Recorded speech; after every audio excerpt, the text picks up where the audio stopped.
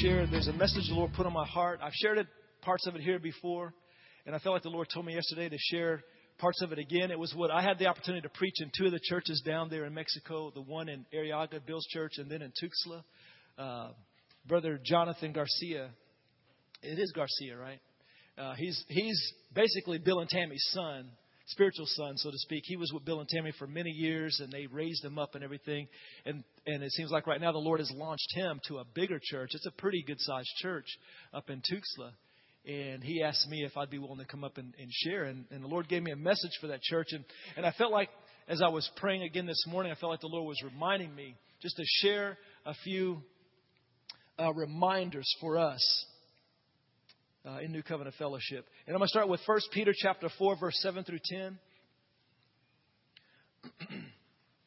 1 Peter chapter 4, verse 7 through 10.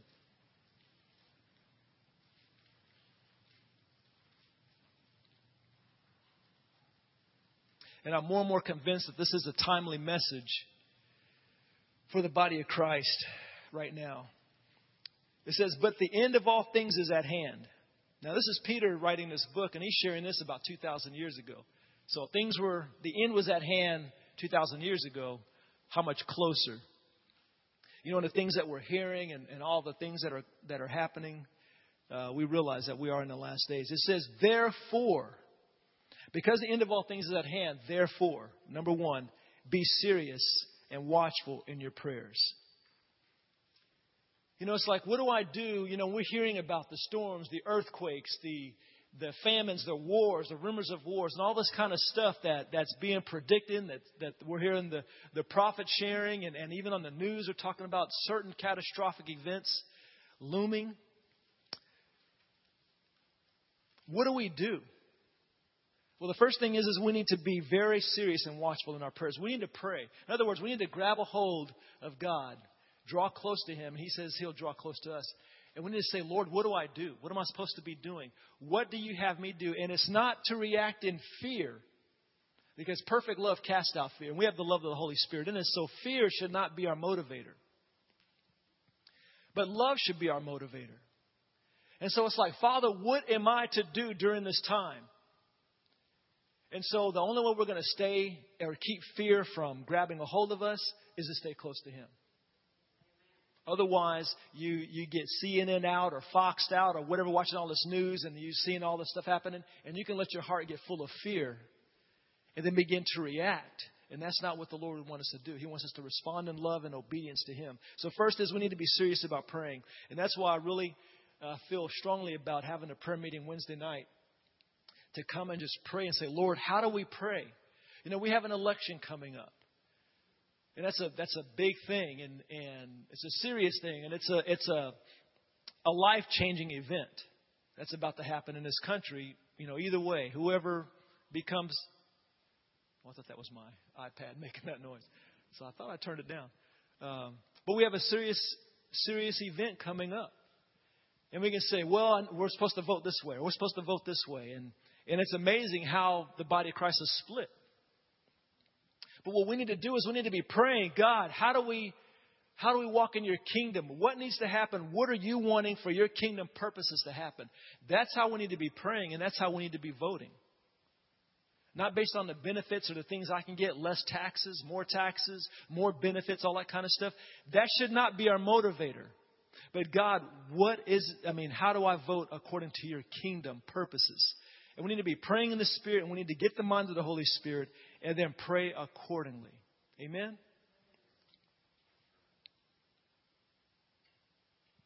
Verse 8. So first we need to be serious and watchful in our prayers. And then it says, and above all things, have fervent love for one another. For love will cover a multitude of sins.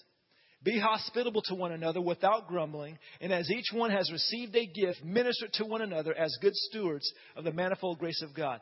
That's what I appreciated again about this team that went, is they allowed God to use the gifts that He placed in them, deposited in them, to serve, to bless, to minister, to love people. Being a missionary is very practical. You know, and a lot of you may disqualify yourselves and says, well, I don't have anything to offer. That is a lie. Okay? Flat out. It's a lie. So don't believe that lie anymore. If Jesus is in you, then you have a whole bunch to offer. And so this team that went down, they were obedient in this as they allowed God to, they served with the gifts that they have. And we need to do this. It's interesting because last days, the end is at hand. Therefore, be serious about praying and walk in fervent love for one another. So it's like, here's what we need to do. Be praying and walking in love for one another. And as we're walking in love, as I'm walking in love with you, then I'm to let the gifts that God has deposited in me spill onto you. I'm supposed to walk in the love towards you. And that's what we're supposed to be doing with each other. Amen? And what I wanted to share was some practical, it's a quick checklist. I've shared these before, but 4 things that I believe we need to check ourselves to make sure that we're walking in these 4 things so that we can walk together as a congregation in love. Now, love covers a whole bunch of practical things, but I just want to share 4 that we need to check ourselves on and make sure that we're moving forward in. Number 1 is we need to walk in forgiveness towards others. Now, I know no one has ever heard that said before, that you need to forgive. But I'm telling you now, we need to walk in love. There will be plenty of opportunities to be offended. I promise you that. But as a follower of Jesus Christ, you do not have the option when it comes to forgiveness. If I'm a follower of Him, it is not an option for me to forgive you. It's not an option if I say I'm a follower of Him. Jesus says, why do you call me Lord and not do what I say? So therefore, if you call me Lord, paraphrasing, then do what He says. Jesus said, here's how you'll know that you love me, if you do what I say. And I'm sure you can find it in the scriptures somewhere, if you dig real hard, somewhere He says that you need to forgive. I'm glad you caught the sarcasm. I mean, the scripture is full of forgiveness, how we need to love Him, how we need to forgive one another. And also, there's a scripture that even goes so far to say that if I do not forgive you, then neither will my Father in heaven forgive me. It's a pretty strong verse. So if I desire to walk in close fellowship with God, then unforgiveness can't be a part of the equation. Amen? So we need to make sure, we need to practice forgiveness. Forgiveness. And remember this, whenever you're offended, and I promise you'll have many opportunities for offense to come. Whenever offenses come your way, you get hit in the face with an offense, immediately the grace of God will manifest itself. Now you can choose to embrace that grace, which will enable you to forgive, or you can resist the grace of God and let that root of bitterness spring up in you. And that will defile many people. So we have to forgive. You'll have plenty of opportunities to be upset or be offended or be disappointed in me. You have to forgive. Otherwise, we will not be able to walk together in fellowship. Because as soon as I do something to hurt your feelings or whatever, and then you do not forgive me and you turn away from me, then our fellowship is broken. And that's the way it is with one another. We have to forgive. Okay, I'm not going to teach on forgiveness, but because you've heard it, but I'm just reminding you. Number 2. Out of Matthew chapter 5, verse 23, it says, therefore, if you bring your gift to the altar and there remember that your brother has something against you, leave your gift there before the altar and go your way. First, be reconciled to your brother and then come and offer your gift. So right here, Jesus is saying the priority is, He's not saying don't come and present your gift to the altar. And what is a gift? It can be worship, it can be prayer, it can be financial offerings, it can be serving. Those various gifts, He's not saying don't come to Him and bring that to Him. He's saying, but if you come and then remember that there's something going on between you and a brother, if there's a breakdown in relationship, first get that right. First get that worked out and then come. And that's what Jesus is saying. He's the one that's putting that priority. So we have to make sure that I'm walking in forgiveness and that if there's any offense between me and somebody else, if a brother or sister is upset with me and I know about it, now if I don't know about it, I can't do anything about it, right? But if I know about it, then I need to do what I can to get that resolved, to get that worked out. Amen? Are you with me? Number 3. Proverbs 18:13 and Proverbs 18:17. It says, he who answers a matter before he hears the facts, it is folly and shame to him. That's Proverbs 18:13. I'm going to read it again. He who answers a matter before he hears the facts, it is folly and shame to him. And then Proverbs 18:17. The one who states his case first seems right, until the other comes and examines him. Now, what are these verses saying practically? Practically speaking, you need to hear both sides of the story and hear all the facts before you pass judgment. How often do you hear someone comes to you and tells you something about another person? They tell you, this is what happened. This is what this person's done to me.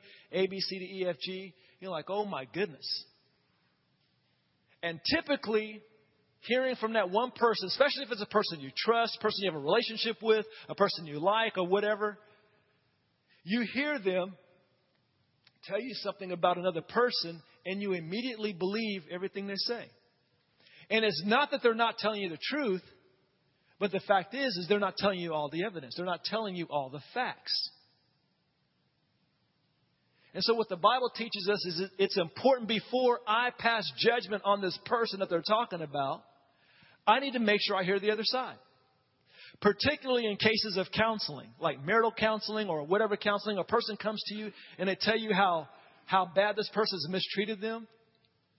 And if I give that person counsel based on what they're telling me, then I've given them miscounsel. I have not given them biblical counsel. Because before I can counsel them correctly, I need to hear the rest of the story. I need to hear the facts. I mean, I've shared this illustration before. How many of you, those of you who have children, may be able to relate to this? Where one of your kids comes to you crying. Ah, ah, they're crying and you're looking, what's wrong with you? And they have a red mark on their face. And they say, my sister hit me. You're like, what? You know, and they're sitting there crying, ah, you know, crying, big old crocodile tears, big old red mark on their face. Who hit you? And they tell you the name of the sibling that hit them. And so you immediately go off to the sibling. What is your problem? Why did you hit? And then maybe you lay into them, maybe you ground them, maybe whatever, before you hear what really happened. In other words, we react before we hear all the evidence. And then if we ask this person, did you hit your sister? Yes, I did. Why did you hit your sister? Well, I was sitting here watching TV, and all of a sudden I get hit in the side of my head by a baseball bat, a plastic one. She came and just hit me upside the head. Did you hit your sister with that baseball bat? Uh-huh. So doesn't that paint a different picture? Slightly. The reason why I like the illustration because that's what my little brother did to my other brother. We're sitting there watching TV, watching Smokey and the Bandit. Remember that? Back in the day? I know I'm on the bunny trail, but it's okay. We're watching Smokey and the Bandit. I'm sitting on the couch. My younger brother Mikey's and Scott are laying in front of the TV like that. And then Eddie, my youngest brother, who was about 4, I think at the time, had a plastic, one of those wiffle ball bats. Big old plastic thing. He comes up, and I'm watching him. But I didn't realize what he's about to do.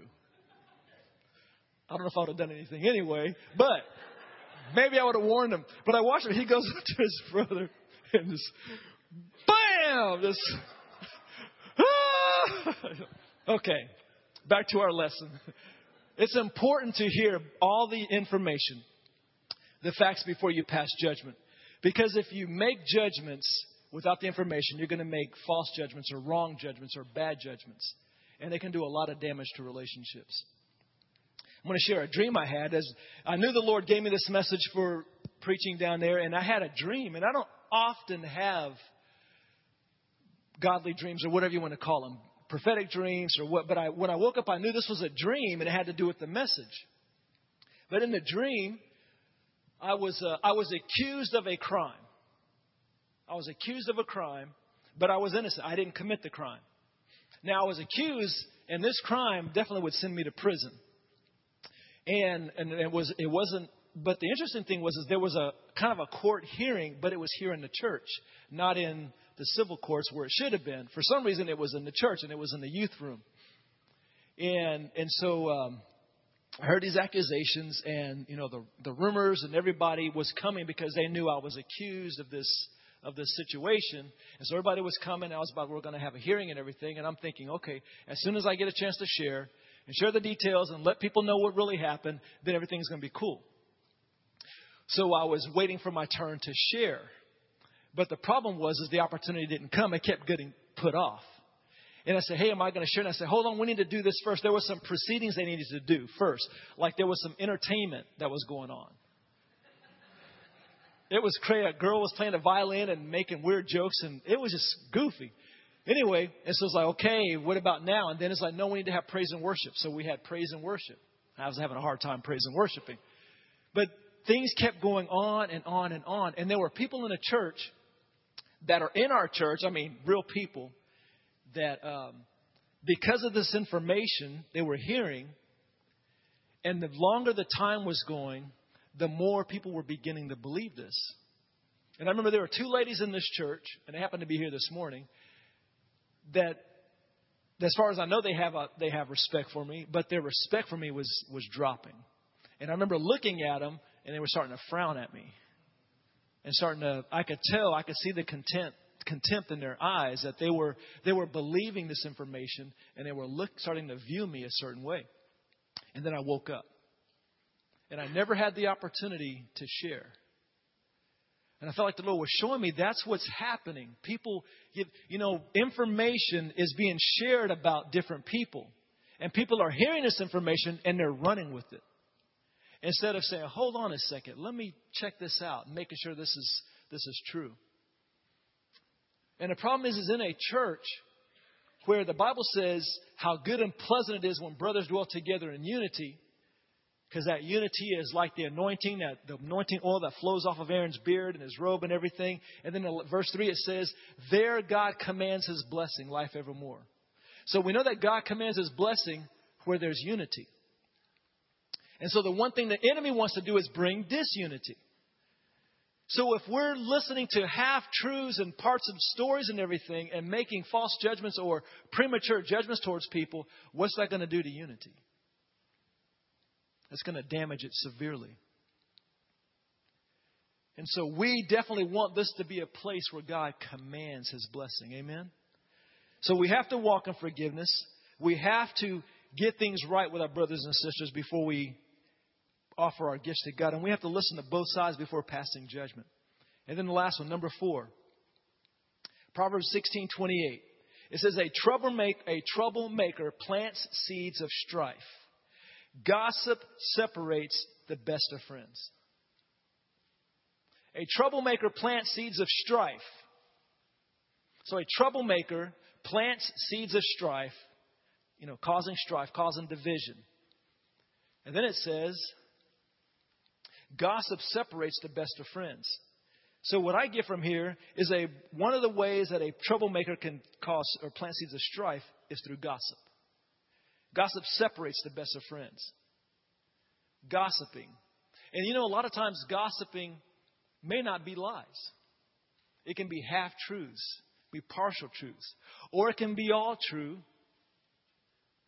But why? What business does that person have of sharing that about the other person? In Proverbs chapter 6, verse 16 through 19, it says, there are 6 things the Lord hates, no 7 that he detests. Haughty eyes, a lying tongue, hands that kill the innocent, a heart that plots evil, feet that race to do wrong, a false witness who pours out lies, a person who sows strife among brothers. So according to this right here, if you look at the things that God hates and detests, or in one translation, it says an abomination to God, it has hands that kill the innocent. Innocent babies being killed, innocent people being killed. But also in the same breath, a person who sows strife among brothers. You ever saw it like that before? In other words, gossiping is not just a cute little sin that's harmless. It causes strife. It causes destruction. It'll cause brothers and sisters to break apart. It'll destroy and damage unity. He who covers a transgression seeks love, but he who repeats a matter separates friends. He who covers a transgression seeks love, but he who repeats a matter separates friends. And I saw this differently. It says a person who covers a transgression seeks love. In other words, a person does something to me, and I say, it's okay, I forgive you. I'm seeking love. I'm covering up that transgression. It's okay, let's move on. Or I can choose to repeat that matter to another person. You know what so-and-so did to me? Let me tell you what they did. Then what's going to happen? And you know this verse that we've all heard before, Proverbs 18:21. I never saw it in this context before. It says, death and life are in the power of the tongue, and those who love it will eat its fruit. Death and life are in the power of the tongue. And so the way I've always seen that verse is through personal confession. You know, confessing God's blessings over me versus confessing anything else.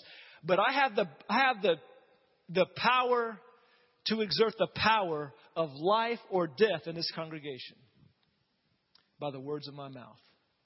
I can speak gossip. I can talk about Michelle. I can gossip about Tony. I can gossip, and just bring destruction into this body. It's a serious thing. It's not just a cute little innocent thing. Especially according to Proverbs chapter 6, verse 16. So these four things, walking in forgiveness, getting things right with my brother or sister before I go to God, listening to both sides of the story or hearing all the information, and committing to not gossiping about my brothers and sisters. If this body would make the commitment to walk in those four things right there, imagine what this church would be like. Imagine. You know, the Bible says that by this will all men know that you are my disciples, by the love that you have for one another. And remember, Jesus says that we're to love each other just like He loves me. And so if I'm committed to loving you, and it's not just smiling and shaking your hand during our 5-minute break on Sunday morning, but if I'm committed to really loving you, that means if I hear something that's negative about Tony, instead of me taking that and sharing, this juicy gossip, and tearing him down and feeling good about myself, I walk in true love with him. First of all, I stop the gossip. I encourage the person that's sharing that to stop. And maybe one effective way, let's say if Joseph came to me and was gossiping about Tony, and I said, you know what, let's pray for Tony right now. I just grab Joseph's hands and we start praying for Tony. And then let's say if Joseph said, well, that didn't work. I'm wanting to share gossip, but that wasn't what I had in mind. And Joseph decides to go to Pastor Dale over here and say, Pastor Dale, do you realize what Tony is doing or saying or whatever? And then Pastor Dale does the same thing, says, well, you know what, let's pray for Tony. Joseph's like, this is not working the way I want it to work.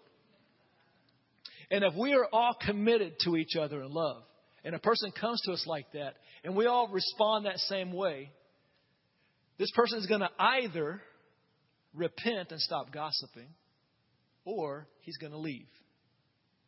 And that's what we want. A or B. Let's all stand together.